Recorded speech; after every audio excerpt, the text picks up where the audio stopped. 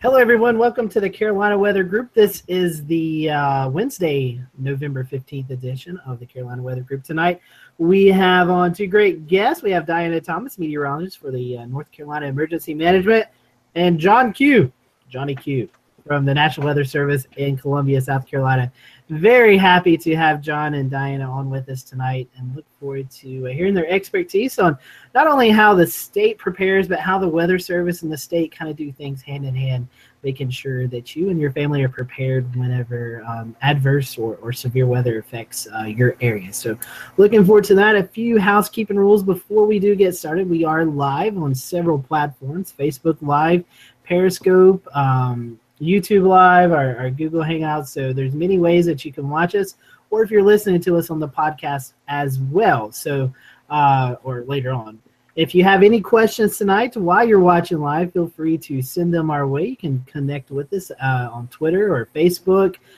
Twitter is probably the best way, Carolina WX Group, or you can drop a comment on the Facebook Live, and we'll be monitoring those throughout the night. And we'll let our guests give out their social media accounts or how you best can get a hold of them if you are listening to the podcast later on. So that is the housekeeping rules. This is show 206, so we are well over our 200 mark, and looking forward to this great show tonight. But before we do that, let's quickly go around the weather desk here and bring in some of our panelists and kind of talk about what's going on in our area. I guess, Ricky, you're the closest to any weather action today. It's like a front's moving through your neck of the woods.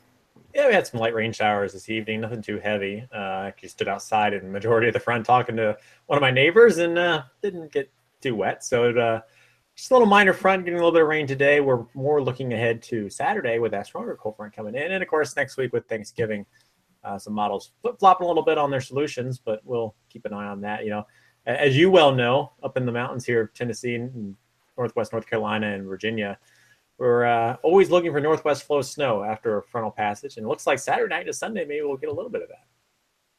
Yeah, it is the season of that, and also some gusty winds with that front moving through. So that'll probably be the story here in the Western Carolinas and East Tennessee. Let's go down to the coastal area of South Carolina. Let's bring in Jared Smith, who is in Charleston tonight. Jared, is it warm and balmy, or is it kind of cool down there like it is up here? Oh, it's nice and cool. It's got only to 61 today, so that's about 9 degrees below normal, usually around 70 this time of year.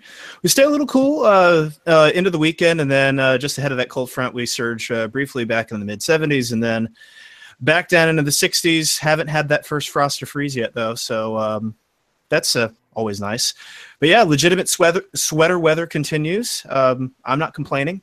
I've had my first complaint on Twitter, so, that's one of, still a vastly positive response. Come talk to me in January, and we'll let you know how we feel about it then. But for now, it's feeling very much like how it's supposed to, Scotty. Sounds good. And for you, and I'll mention here, our buddy Shay Gibson is off tonight. He's speaking with the College of Charleston sailing team, so that's why Shay's not with us tonight. But Jared, we're counting down the final weeks of the tropics, and it looks like it's kind of quiet for your area. And thank goodness for that. 15 days and counting, not that I am counting. Very glad to be getting a break, getting some time to regroup and rejuvenate, and not have to worry about too much more tropical action. Very much excited about getting into some, much rather have wedges of the high-pressure kind versus the alternative that we saw earlier in October. So.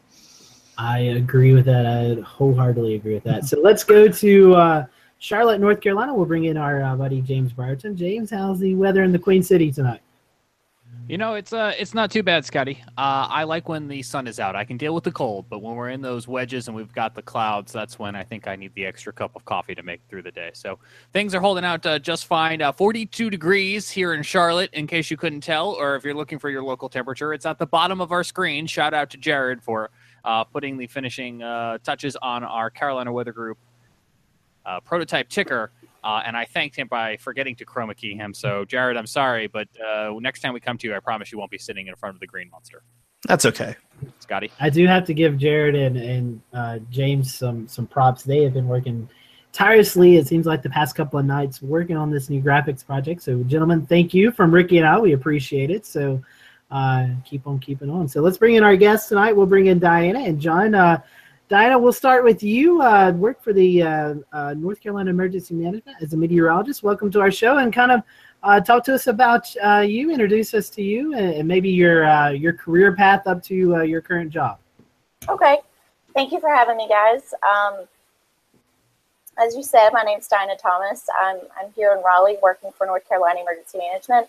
I started in Raleigh quite a few years ago, where I got my undergrad at North Carolina State University in meteorology.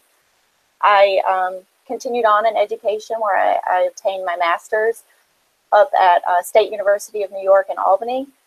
And right out of getting that, I got a job in wind energy, where I worked for a few years. And then my husband and I decided to move back home to North Carolina, where I got a job in air quality, and then worked there for a few years and landed myself in emergency management in Raleigh. I guess I need to unmute myself first. But Diana, thank you for that introduction. Yeah. Let's go down to Columbia, South Carolina. John will bring you in. Warning coordinator meteorologist in the National Weather Service office there in Columbia. Welcome, John. I think this is your first time on the show as well. It is. Thanks for having me. Yeah, we appreciate it. We always follow you. So kind of tell us about you, John, to our followers who may not know you, your career up to where you are right now in Columbia. Sure. I got my bachelor's degree in Stony Brook University up on Long Island. And I was fortunate enough to get in the Weather Service shortly after graduating. And started my career in the Philadelphia Mount Holly office up in New Jersey. Great experience there. I was able to go down as a forecaster to Wilmington, North Carolina. I spent 9 years in Charleston, South Carolina as a lead forecaster. Now I've been in the Columbia office since April of last year as a warning coordination meteorologist. And so I've had a lot of great experiences throughout my career and really feel pretty fortunate to move around to so many good offices. I was going to say, and it's been quite the past few years for you guys in the Columbia office. We'll dive into that a little bit later on, but we'll start the conversation here. Ricky and I are going to tag team it. So my first question for you guys is, when you're looking at the weather models, Diana and John, before we see the storm hit, we normally have several days to prepare about that. So kind of first tell us about what your job is, what you do, Diana, for the emergency management. And then, John, I'll let you kind of talk about what your warning coordinator meteorologist job is in the office. And then we'll kind of build the platform and move from there. So, Diana, I'll give it to you first. Sure. Well, first and foremost, we are really the bridge between the Weather Service or the Hurricane Center in the event of a hurricane and the public. So we basically analyze the data that's available and the products that the Weather Service provides for us, and we generate those into easy to read, easy to digest graphics and bullet points, really. And so we take that information and we send it out via email. We provide in-person briefings. We are available to the director and senior staff at all times, 24 hours a day, 7 days a week. If they have any kind of questions for any kind of event upcoming, they have availability to us. And then, so in terms of weather models, we actually do look at those. We provide them as some of a guide. We don't, make our own forecast. We're mandated to use the Weather Service, but we use them as a guide to the potential outcomes. So, like our outliers and any kind of extremes that may or may come our way. So we use that to help keep everyone safe and make the best decisions possible and keep every avenue available. So Diana and John as well, I want to bring you both into this question because with some of the floods we've seen in past years, some of the tropical storms, we've often seen one point of contact referred to at the state level. How do you at emergency management get your information out? And then John, at a National Weather Service level, we've sometimes seen in South Carolina, I remember especially with the floods, how there was almost one main office point of contact. Correct me if I'm wrong, that kind of worked together. How do you guys go about working with multiple offices across the state? Do you want to? Well, for us, we have points of contact at every office around the state, and We also get on chat where if we want to ask any kind of questions, we have an open line of communication with all offices. We can call, we can email. We have a spot in our emergency operations center for any weather service personnel to come. We've actually had weather service people. We had Nick Petro attend the press conference that the governor put on for Hurricane Irma. So we really have a great dynamic between all of the offices and the in North Carolina Emergency Management. And in terms of a point of contact, we really have our public information officers, and they really output any kind of extreme outreach where we want to reach all of the public. We put things on Facebook, Twitter, any kind of social media, they'll push that out. But if we're in terms of making decisions for emergency managers, we have our area coordinators, our county emergency managers, and we call them, we send out email with our graphics, any kind of information they need through that. And we hold briefings over the phone. We have conference calls. Anything that they really need from us, they'll ask us, and we'll put that on for them. Yeah, Diana got exactly right. I mean, in terms of the weather service being point of contact, I mean, as a warning coordination meteorologist, my everyday job is pretty much being the primary contact or liaison between the weather service and our external partners, whether it be emergency managers, the media, schools, anyone else that we have to interact with on a daily basis. And then certainly when there's hazardous weather that comes in, the role kind of transitions to making sure that the partners getting the services that they need, getting weather updates as frequently as possible. So all of my emergency managers have my cell phone number, can reach me or any other managers at my office anytime. Generally encourage them to call the forecast staff and operations if they have just a general weather-related question, because I trust my forecasters to be watching the weather and be able to provide really useful information. But when it really comes down to coordinating big events, the warning coordination meteorologist in most offices are the primary contact. And then, of course, once we're in the event itself, there's a lot of coordination going on internally within the weather service.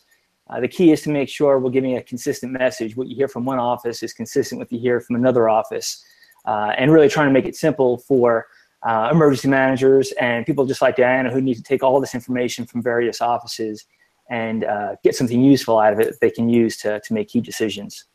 What are the most challenging events to kind of coordinate everything on, or is there an event that often gets more publicity or is talked about more?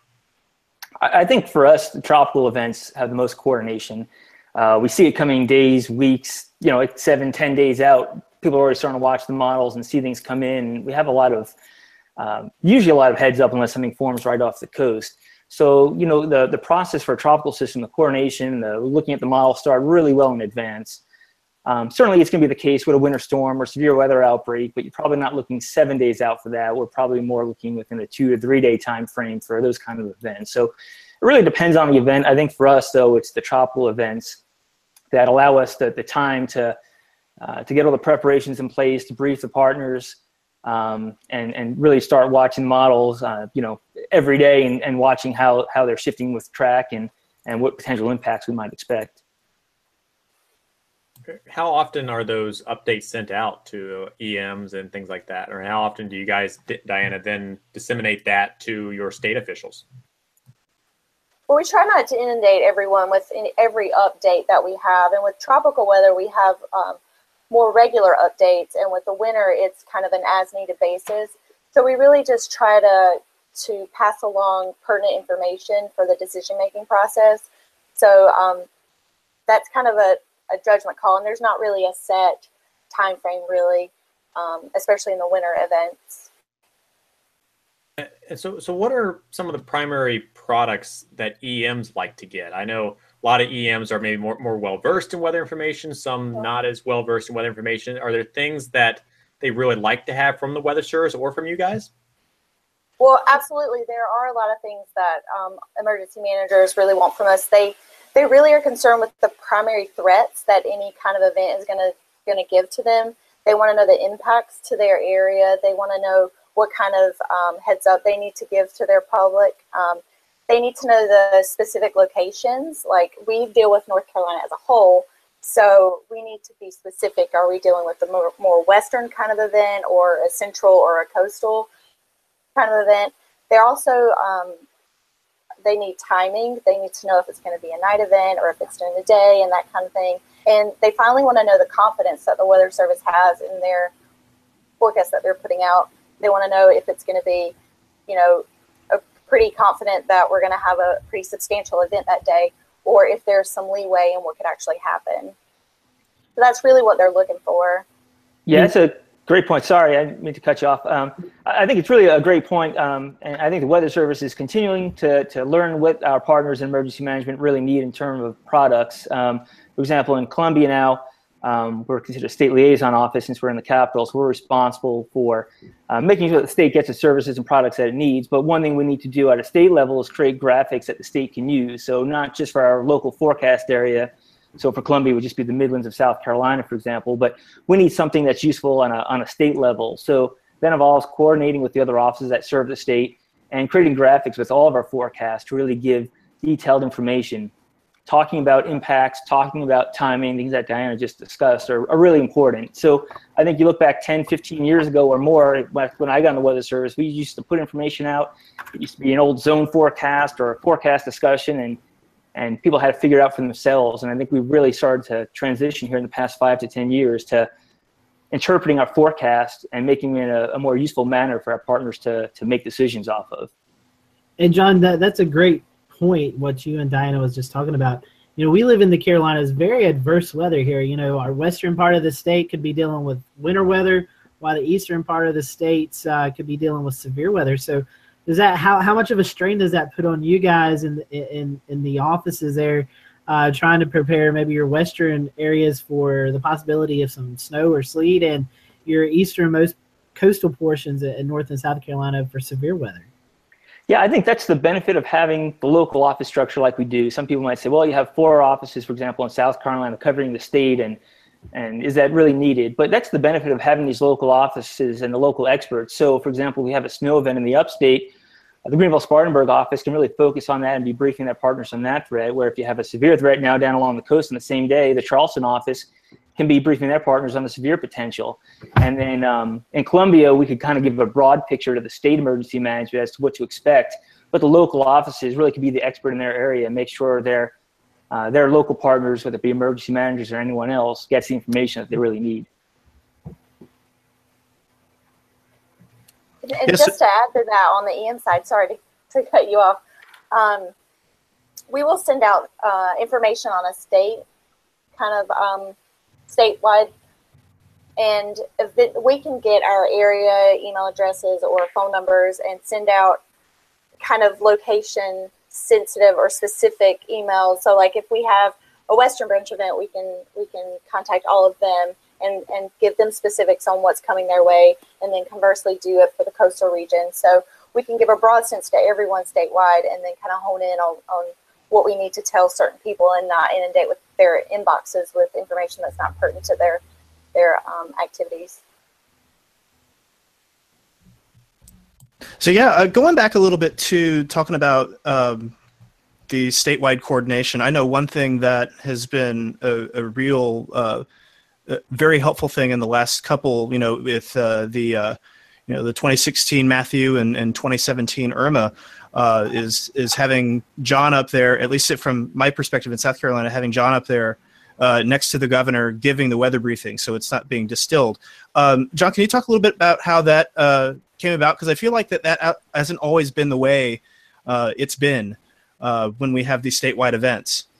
Yeah, sure. So about the time I started in the Columbia office, actually almost the entire management staff had retired within the past year. So there's really no management staff. So we had a whole new management staff come in, and we really made it a priority to make sure we were supporting our emergency managers during these events, going on site, and making sure our forecasters were prepared to do the same. And there was a lot of work that went on in the background. We've the key is always building these relationships with our partners, working with them ahead of time, getting to know each other. That's really critical, building that trust.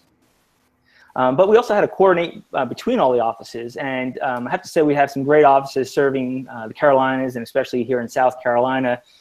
We have meetings with all the management staff. we're all on the same page. Our goal is not to compete against the other office. It's to make sure we're getting the best information out there. So by building those relationships, we were invited in, just like North Carolina, says they have Nick Petro show up from the Raleigh office. South Carolina said, hey, you always have a seat at the table here if you want to come in. And we took them up on that.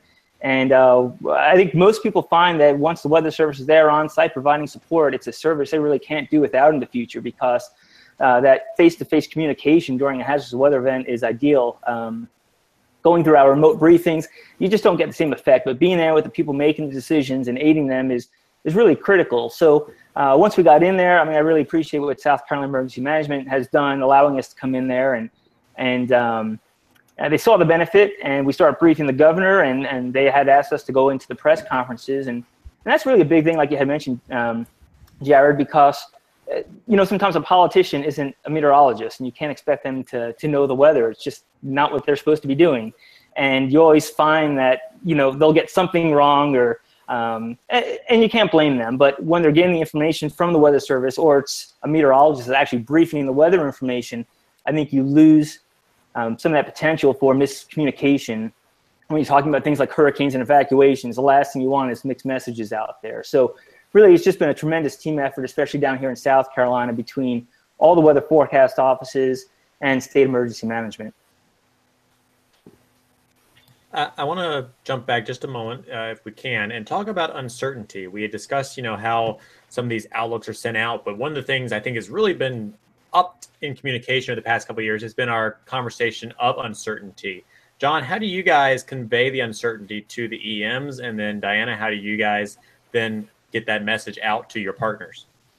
Yeah, I think we've explored with different ways, and sometimes that's a really difficult thing to explain the uncertainty to somebody. Is it, because sometimes if the event happens, it could be a really bad event. I'm confident that if the hurricane comes here, it's going to be very bad, but I'm not sure, is it going to track here? Or the winter storm, if the cold air gets in and we get enough snow, it's going to be a major event for us. But if the timing's just off of this, storm tracks to the west 50 miles, we may not see anything. So it's always a little tricky to describe uncertainty to people. But we try to do it multiple ways. We try to do it graphically, kind of show the potential impact and then the confidence. So that's one way that we'll do it. But of course, that has to be factored in. And when you're looking, and Diana probably could speak to this better than I could, but for tropical, and you're talking about coastal evacuations, decisions have to be made days before a potential landfall.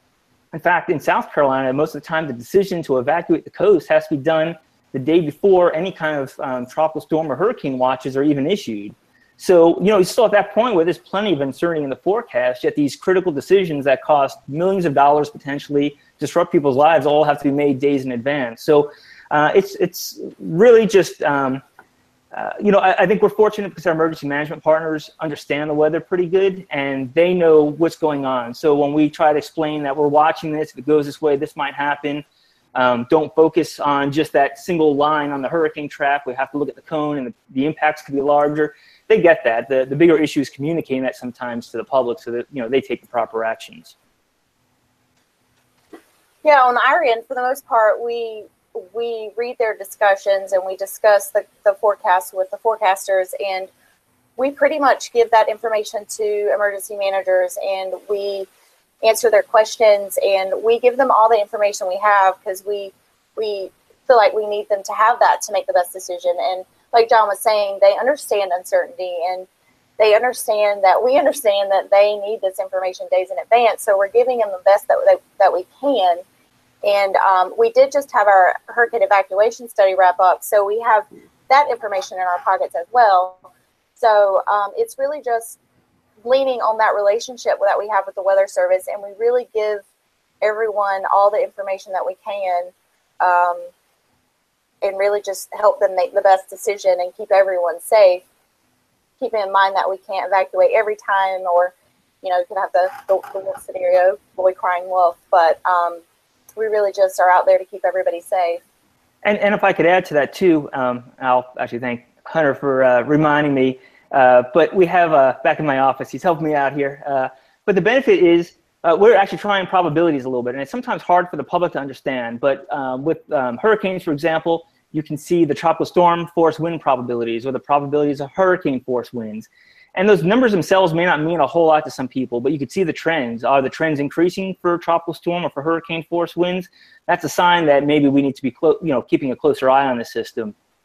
When it comes to winter weather, for example, this year, I believe all the offices serving South Carolina will be starting a new experiment using snowfall probabilities, and we'll be giving an expected snowfall amount, which is our typical forecast, and then we're also going to have two other forecasts. One will be a low end, one will be a high end, and it's using multiple ensemble members, and it looks at if 90% of the models, let me get that right.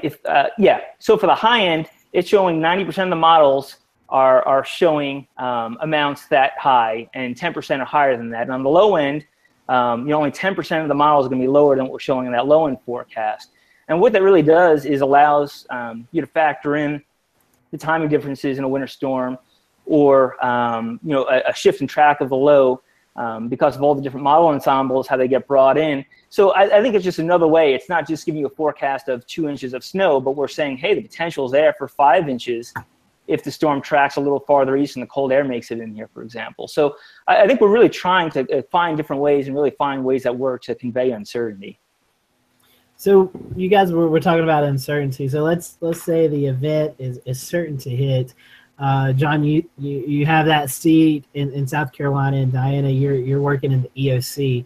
What is it like the day of the operation, the day of the storm's hitting? What are your duties? What do you guys do to provide information, John, maybe to the governor, or Diana, what are you doing to provide information in the EOC? Sure. Well, the day of is really chaotic, as you can probably imagine. We are probably gearing up for a press conference, and so we will give an in-face one-on-one briefing to the governor. We will tell him exactly what we're expecting, and we will convey those uncertainties that we were just talking about. We will create any kind of graphics that will aid in any kind of actions that the managers need to take. We will hold conference calls. We will call people directly. We will have our weather service conference calls where they're getting us more information or any updates or changes. And then we're having another call conveying that information even further. So a lot of phone calls, a lot of emails, a lot of in-face briefings, and all kinds of communication, and just steadily watching the weather, what it's actually doing, and how it actually plays out.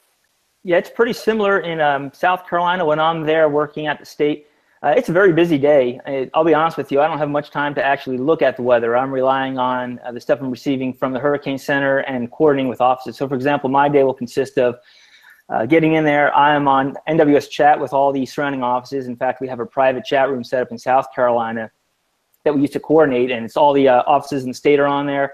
The Hurricane Center has a coordinator for us. They're usually in that room. Our regional headquarters is in there. If there's someone from the Weather Service at FEMA, they're in that room usually. So we have this big internal chat room going on where we're talking about messaging and what we think the main impacts will be. So there's a lot of that going on. I'm sometimes having conference calls on the side with the Hurricane Center or talking to the storm surge unit about what we can expect. And then, of course, at the EOC itself, there's multiple briefings going on a day. We have calls with all the county emergency managers at least twice a day.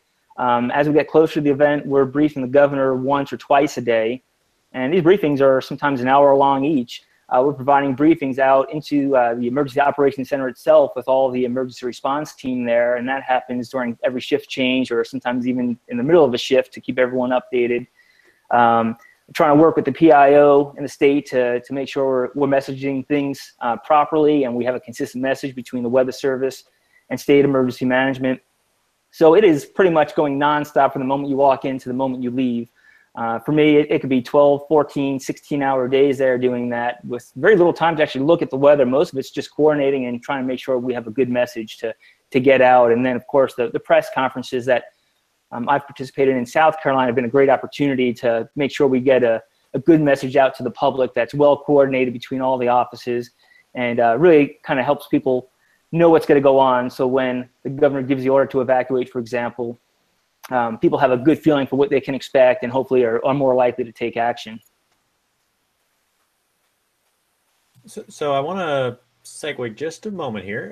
We're getting closer to 9 o'clock. About 15 minutes left here.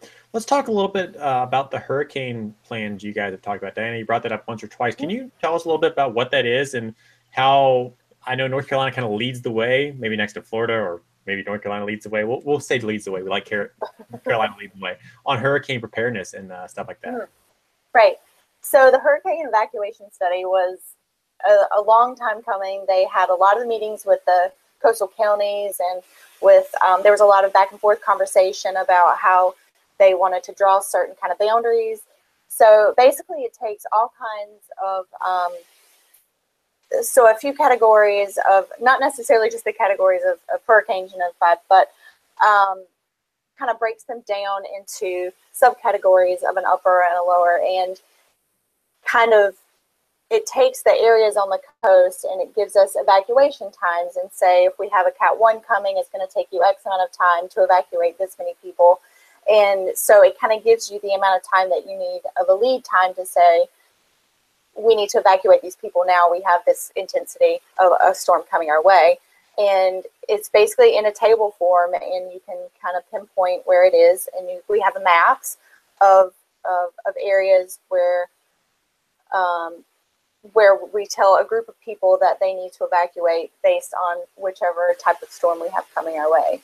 And it's like a 500-page document. It explains a whole bunch of stuff, but that's basically the gist of it. How detailed are the surge maps that the state level gets? I know the ones that come out publicly from the Hurricane Center are more coarse or resolution. Do you guys get almost street level kind of mapping, or what's the resolution? For us, we have our in-house FINA network, Flood Inundation Mapping Network, and we use that quite heavily, and we're able to see real-time gauge levels, and we can actually get a cross-sectional view, and we can see how we're expecting the inundation to happen. So that's a very, very good tool that we have in our pockets. And John, for hurricane preparedness and hurricane preparations, now that we're almost wrapping up 2017, wrapping up the hurricane season, what are you guys doing, working with your partners to almost look ahead to the next season already, perhaps? Yeah, exactly. It really never stops for us. We work with the state. We're already trying to set up what the week will be next year for South Carolina Hurricane Awareness Week. The state meets to talk about their hurricane plan almost every couple of months, starting, I believe, in February. Again, we're going to start meeting and talking about the tropical plans and what needs to change. So there's constant meetings with all the county and state emergency managers, the Weather Service, to make sure we're on the same page. And then, of course, you have the public outreach aspect of things. We're trying to make sure the public's always aware of the threats as we head into the start of hurricane season. So it's really almost a year-long process for us. It really never stops. It's probably one of the bigger threats that the state faces as well. So we really take it seriously when it comes to making sure the plans are solid, that everyone's using, and that the public has the information they need when when we get into hurricane season to make good decisions. And Diana, I assume the off season is kind of the busy planning time for you guys as well. It is. When we don't have our meteorological hats on, we have our planning hats on, and we're preparing, and we're performing outreach and trying to just get everybody ready for some sort of hazard that's going to eventually head their way. Better than a stupid hat, right? Very much so. Scotty, anything? Yeah, I was wanting to. We were talking about preparing and stuff, but two storms come to mind that I think both of you guys had to really deal with, and obviously the 2015 flood in South Carolina from Charleston up to Columbia, and then Hurricane Matthew last year. Can both of you guys just kind of maybe take us back into what was going on that day for you guys? Maybe just some personal memories and recollection of what your experiences were during those events. For me, when you look back at the floods in October 2015, I was still lead forecaster down in the Charleston office, and that was probably one of the biggest events I've had to work in my career in the forecast office. We knew it was going to be a big event, and we were talking about it, historic and life-threatening flash flooding days in advance. But when you see models showing potential for 20, 25 inches of rain, it's just something we don't see, and we really don't know what the impacts of that are going to be because we haven't experienced that, and that makes it really difficult. How bad can this really get? And I remember working through that event, and the night going on, we just see this rain coming in, and And we start getting frantic calls from our emergency managers talking about the flooding and needing swift water rescues and not being able to get to people. And that sticks with me. We lost our phone service. We were on cell phones trying to talk to our emergency managers and getting the flash flood emergencies out and trying to make sure we were keeping people updated on social media. And it's a great staff down there, and I was really proud to work with that group during that event because I really thought we did a great job. And I know in the Columbia office, they had the same thing going on. Big impacts, dams failing all over the place, just loss of infrastructure. And it's a really stressful event. And in the Columbia office, they were short-staffed. Actually, my position, the person in my position previously actually retired and had to leave that night of the flooding at midnight. Is the way it worked. So they were really short-staffed and had people from other offices coming in to help. And, for Matthew, to me, I think the biggest part of that was just the teamwork involved. The coordination, working with all the offices, it was a big event for the state. We hadn't had something like that in a while. So just the feeling of pride for what the Weather Service was able to do and how well we worked, not only within the agency, but also with our partners. Hey, John, real quick, I want to jump in here because you mentioned flash flood emergency. Is that something that's usually requested from emergency managers, or is that the product you guys are more deciding there at the office level? More deciding at the office level. To be honest with you, though, I don't even know if a lot of our emergency managers even knew it existed, to be honest with you. We've never had to issue it before. It's nothing I've ever done in my career. So, we just realized the magnitude of this event was larger than anyone's ever seen before. And if we're going to use it, it met all the criteria. Let's get something else. Let's try to heighten the awareness of how bad the situation was. So that's really what it came down to there. And we had a group discussion in the office. Do we go with one now? You don't want to cry wolf, but we knew it was bad and we knew it was only going to get worse. So that's kind of how that decision came about. Gotcha. All right. Thank you. Diana, is Sure. there memories you had there? Sure. So for the 2015 flood, that was largely a South Carolina event. We did send some crews for the EMAC, and we helped out there. But otherwise, we didn't. It wasn't a huge event in our respect. But Matthew certainly was. So leading up to the storm, we have the days of it's going to track here, it's going to track there, and it just wavered. And we really people kind of let their guard down in a sense that they thought we were in the clear, even though the forecast wasn't wrong. We were well within the forecast cone. And kind of like John was saying, that was a lot of rain that was forecast. And we really only had Floyd in our memories. That was still a good storm, but it was more than that. And so it was really just, the chaos of all the briefings and trying to get people back into, hey, this is going to be a big deal. And at the end of the day, it really brought more light to having that cone, just not trying to convey that it's not an impact cone and that you need to be vigilant in any kind of forecasting updates that occur. And also it brought to light, more the possibility of inland flooding and what the rivers can do with that vast amount of rain. And not that storm surge isn't a big deal. I mean, obviously it is, but just the inland flooding has its place too. And we need to kind of take a look at that as well. And Diana, while that was going on, October was a crazy. Right. October was crazy for North Carolina. Absolutely. Because on the east part of North Carolina, we had devastating flooding. Right. On the western part, the state was on fire. So how did you guys, how was you managing that? I mean, we were over here in the western part breathing in smoke for, many days. I mean, that had to be just, a trying time for your office. Yes, a lot of coffee and Red Bull and a lot of anything else that would give you energy. Yeah, I think, we were activated for a really long time, for weeks and weeks, probably felt like months for most. And, we just sometimes activated for more than one thing at the same time. And we just really pulled together and worked together as a team and came out on the other side. Yeah, I was just, Ricky and I, we were watching it at the Speedway, and we went to, was it Lumberton, Ricky? Yeah, we did, what they tell us not to do. We went down there. We're down meteorologists. But and then a couple of days later, we were engulfed with wildfires, and I knew even Ricky and them experienced some smoke up there. But we do have back to Greenville. That's right. That's right. We do have a viewer question before we end up. Right quick, let me pull it up. This is from our friend Craig Cece, who watches us all the time.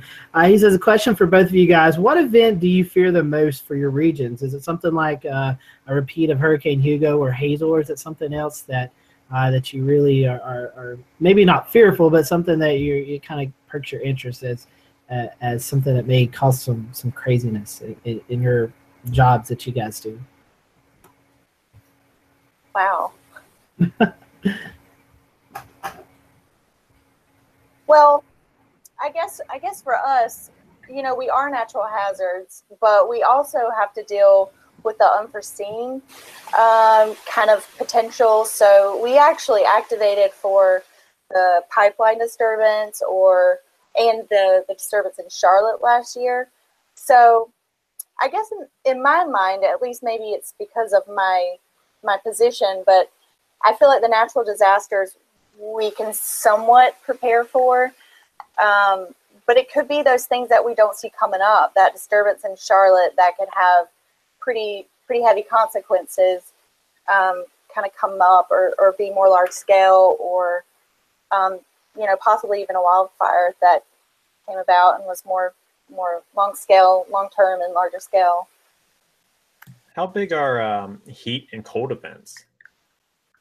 Well, we do broadcast those heat warnings and cool warnings. So I mean, we know about them and we extend those warnings. So I think that doesn't quite stick out in my mind as being something that would be the most worrisome. But yeah, we do extend those out to the public. Gotcha. I know some of the Weather Service data over the years has shown, and John, you can correct me if I'm wrong, that, you know, heat's one of the number one killers more than kind of floods and tornadoes. So I was curious if on a state level, that's something you guys, you know, almost have a bigger threat of, perhaps. Yeah, I know. If you look at, we do have heat-related fatalities in the state, of course, but when you really look at the numbers, I think we find a larger concentration of those fatalities in some of the bigger cities. Philadelphia, Chicago, during these big heat waves that they have up there where people don't have air conditioning, big urban centers. So while it is a risk here, I think people are a little bit more acclimated to the heat. You know, it doesn't mean that it can't get bad around here, but I generally don't see that being our biggest threat, at least in South Carolina. Just another sweltering day in the Carolinas. Just get used to it. It's July or August in the South. You know, it is what it is sometimes, but. What is it? They say Columbia is the hottest city in the world, you know, in the summertime. It is. I actually think our science and operations officer, Frank Alsheimer, had taken a look, and if I remember correctly, I think he said Columbia actually is the hottest city east of the Mississippi. So I don't know if we like that honor or not, but it does get hot here. I could confirm that. Famously hot. Exactly. That's why we have the slogan. It's true. All right, guys. Well, we'll end on this. One other thing, it seems like October in the Carolinas is always crazy. Matthew and then the 2015 flood. But briefly, if you guys have any stories, you know, this year with 2017 in October, we had to deal with tornadoes in South End, North Carolina. So how was that for you guys? Kind of dealing with those two. I don't know if I want to call it outbreak, but it's very unnormal for the Carolinas to have that many tornadoes. You know, anytime, but especially here in the month of October. So kind of talk to us briefly about what you guys experienced through that, and then we'll end the show. For me, yeah, we fortunately in the Columbia area, we only had a couple of tornadoes back in October, maybe just one actually. I know the Greenville-Spartanburg office got hit really hard though in the upstate of South Carolina, and I was just talking to my counterpart, Tony Sturry, at a conference over the past couple of days, and they were just talking about, you know, just the number of tornadoes and all the surveys they had to do, and they had some tornadoes that cross-tracked, and just the difficulty of going out there and surveying. That's a lot of times the difficult part. Obviously, working the event's hard enough, and then we have to go out after the fact and go and look at all the damage and assess and determine the strength of the tornadoes. That's often difficult, and you know, I have to say we're not out of the woods, even though we're in this La Nina winter and it's calling for maybe warmer, slightly drier. A lot of times we find that we can get ice storms in La Nina winters, and we also get severe weather in La Nina winters, or maybe both going out at the same time. You know, ice in the upstate and severe weather in the lower part of the state. So it's something we're gonna have to keep an eye on, certainly throughout the winter, I think. And Diana, yeah, go ahead. Sure. For us, it was, it's just a much smaller time frame and scale. So we really just did our normal conveyance of the hazards and the impacts and the locations, and honed in on the western part of the state and the most recent events. And on a personal account, it was really interesting for me because I was able to kind of connect the Weather Service survey crew and an area coordinator, because he was the area coordinator for Hickory and he wanted to go out and couple with the survey crew. And it was awesome part of my job to be able to do that and to connect someone who needed to help his population and get with the science side of the Weather Service. So yeah, I can speak for one. I'm tired of damage surveys, so I'm good if we don't have any more for a while. So we'll end on that. I do want to give you guys the opportunity to promote maybe any social media or websites that you guys would like to promote for the folks of North and South Carolina. Diane, I'll start with you first. Sure. Everywhere on Twitter and Facebook, we have North Carolina Emergency Management. We push any and all updates there. So follow that. All right. And John? Sorry, I was unmuted. Yeah, for me, you can follow me at J Quagliarello, which is QUAGLIARIELLO. Not super active on Twitter, but I do follow things more. But actually, the best way to get information is through your local Weather Service office. So I highly suggest you follow your local office. Everyone works real hard to get good information out there on social media and keep people updated. There's other great sources out there, like Jared. But of course, all your local offices are working real hard. So follow us on Twitter, on Facebook. We do our best to update throughout the day, and especially during bigger events. And if you didn't catch John's last name, it's on our Twitter account, Carolina Weather Group. That's right. All right, well, guys, thank you for that. Stick around if you want to. We do Tweet of the Week, so if you want to stick around for that or even participate, you are more than happy to do that. But I'll toss it over to our panelists. Anybody have theirs pulled up yet? Or Hey, that's the thing I forgot to get. Give me a moment. I've got mine right now. I'm all right, ready. James, go I ahead. am not slacking this week. James, you stole mine. Oh, okay. All right. Should I go the one I actually called dibs on? No, go ahead. I've got a backup. See, earlier today, for anybody that watches the show, we know last week we had an incident where two guys had the same one. So earlier I called dibs on a certain water bottle gif, but I didn't want to kind of, in hindsight, go into the political realm. So I found another one, but apparently it's also Scotty's. But no, it's okay. It was one of mine, but I've got a backup, so go ahead. Well, if you can pin me on YouTube, I'll go ahead and punch it up over here on my side. But there was a big warehouse fire today in St. Louis, and this picture from KMOV shows the... Oh, no, this is actually funny. Technical gaffe as we are working through our new graphics package here. This is the same source I used to key Jared. So I'm looking at the tweet, and I'm going... Why can't I see the smoke plume in the form of precipitation? And it's because it's getting keyed out because it's green. Way to go, Jared. Way to go. Jared, it's all your fault, man. Here we go. There we go. I'll fix. So there it goes. Anyway, there was a big fire and there was spots of smoke. And like typical, when there's lots of fire and lots of smoke, it shows up on radar. I'm sorry, Scotty, I stole yours. Do you want me to go do the water bottle one? I'll do the water bottle one instead. It's okay. It's all right. All right, let's go to Ricky. Ricky, you're presenting, so go ahead. There we go. I had to unmute the mic. I thought this was a neat tweet earlier. It's from UCAR News. They had a little weather thing going on Twitter today, a little presentation they were given, and this really just shows how this hurricane's track can have a significant impact on the storm surge totals and the overall impact you eventually get. Something we see often here in North Carolina, even with the Outer Banks versus Sound Side or Oceanside flooding. Same kind of deal here with Irma. Look at the track that it took and what the surge would have been if it had taken a slightly different track, and how much higher that surge would have been there in that right front quadrant up and towards the Naples area and portions of the Southwest Florida coastline. So interesting tweet, I thought. And if you've never downloaded the Slosh model, download it, play around with it a little bit. It's interesting to see how much your city will be destroyed depending on the storm strength. Across Hampton Roads, especially, I've looked at it, and some of the weirdest surges actually come from a paralleling storm off the coast because of how the Chesapeake Bay works with us in coastal Virginia. So, neat stuff. All righty, let's go to Jared. Jared? So, in order to avoid the potential for anybody to take my tweet of the week, I have an account of the week. The National Weather Service Operations Proving Ground is holding a Go 16 workshop. This is Go 16 is going to start its drift to operational Goes East at the end of the month on the 30th. So lots of great information. If you have any interest in satellite meteorology or just want to stare at awesome AWIPS 4 panels, this is just browse at NWS OPG and use the hashtag Go16 workshop. Just some phenomenal information being shared out of there. They have YouTube streams and all sorts of really good stuff to check out. So highly geeky, highly wonderful. It was a great way to spend my lunch break, and definitely recommend it. Cool stuff. Well, let me share mine right quick. Okay, can you guys see mine?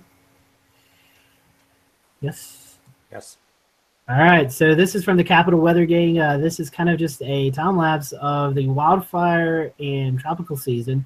This is just a short little component of it. You can see my Twitter page, or we'll tweet it out from the Carolina Weather Group. You can visit the entire the website and look at the entire thing. But pretty cool. It shows you the smoke from the wildfires out west and some of the dust coming off of Africa, and even the tropical systems as they go into the coastline. So that is my tweet of the week. And stop sharing. And Diana or John, you guys have one? I don't want to leave you out if you do. I do not. All right. Yeah, I have one. Let me share my screen here. All right, this is a plug from our office, and technically it's like 7 days old, but I'm still going to use it because this is pretty cool. We had one of our cooperative weather observers get an award last week for providing 55 years of service of observations to us every day for 55 years, and her family's been sending in observations since 1893. So as much as we appreciate our storm spotters, this is true dedication for a family to be not only helping the Weather Service, but the whole community and the establishing a good climate record. It's just really incredible. So I just wanted to send a thanks there to Mrs. Giroux for all of her work, and it's just pretty incredible to see something like that. I saw your office tweet about that last week, and I thought that was really cool. So very neat. All right, guys. Well, thank you again, Diana and John, for joining us. Maybe we can get you guys back on the show at some point. I do want to say next week's show, Ricky, how are we looking for Jamie? I will let you know when I check in with him in about 20 minutes when I send him a text. Okay, so we may have Jamie Morrow on next week. I think he's moving to the Raleigh office, correct? He's switching offices. He's moving to Raleigh from the Blacksburg office. So yes, he told me he'd be on as long as he could get internet set up at his apartment. So I haven't heard the status on that yet, but I'll check in with him. All right, so we may have Jamie on, or you may just hear us talking. So after that, though, we do have kind of a big list. Jim Cantori will join us on the 29th of November, recapping the 2017 tropical season. And then on December the 6th, we have Tom Johnstone and Jeff Evans. Both are weather service office in Houston and Corpus Christi. They will be joining us to kind of talk about the before, during, and after Hurricane Harvey as we kind of dive into Hurricane Harvey. And then after that, we have Ashley Morris, emergency management officer, or I'm not sure what her title is. I don't want to say officer, but she works in the emergency management office out of Harrison County, Texas. And then as we wrap up 2017, Marshall Shepard will join us for a recap of the 2017 weather season. It's Marshall's annual appearance on our show, so we're excited to have him. And that's it for the rest of the year. So just a few more shows before we close out 2017, and we are already working on 2018 schedule, so looking forward to that. So for everyone watching the Carolina Weather Group, we appreciate it. Share the word, share our Twitter account and our Facebook account. Make sure you download us on Apple or your Google Play Store. And you guys stay warm out there this weekend as the Cool Blast comes in, and we will see you next Wednesday night here on the Carolina.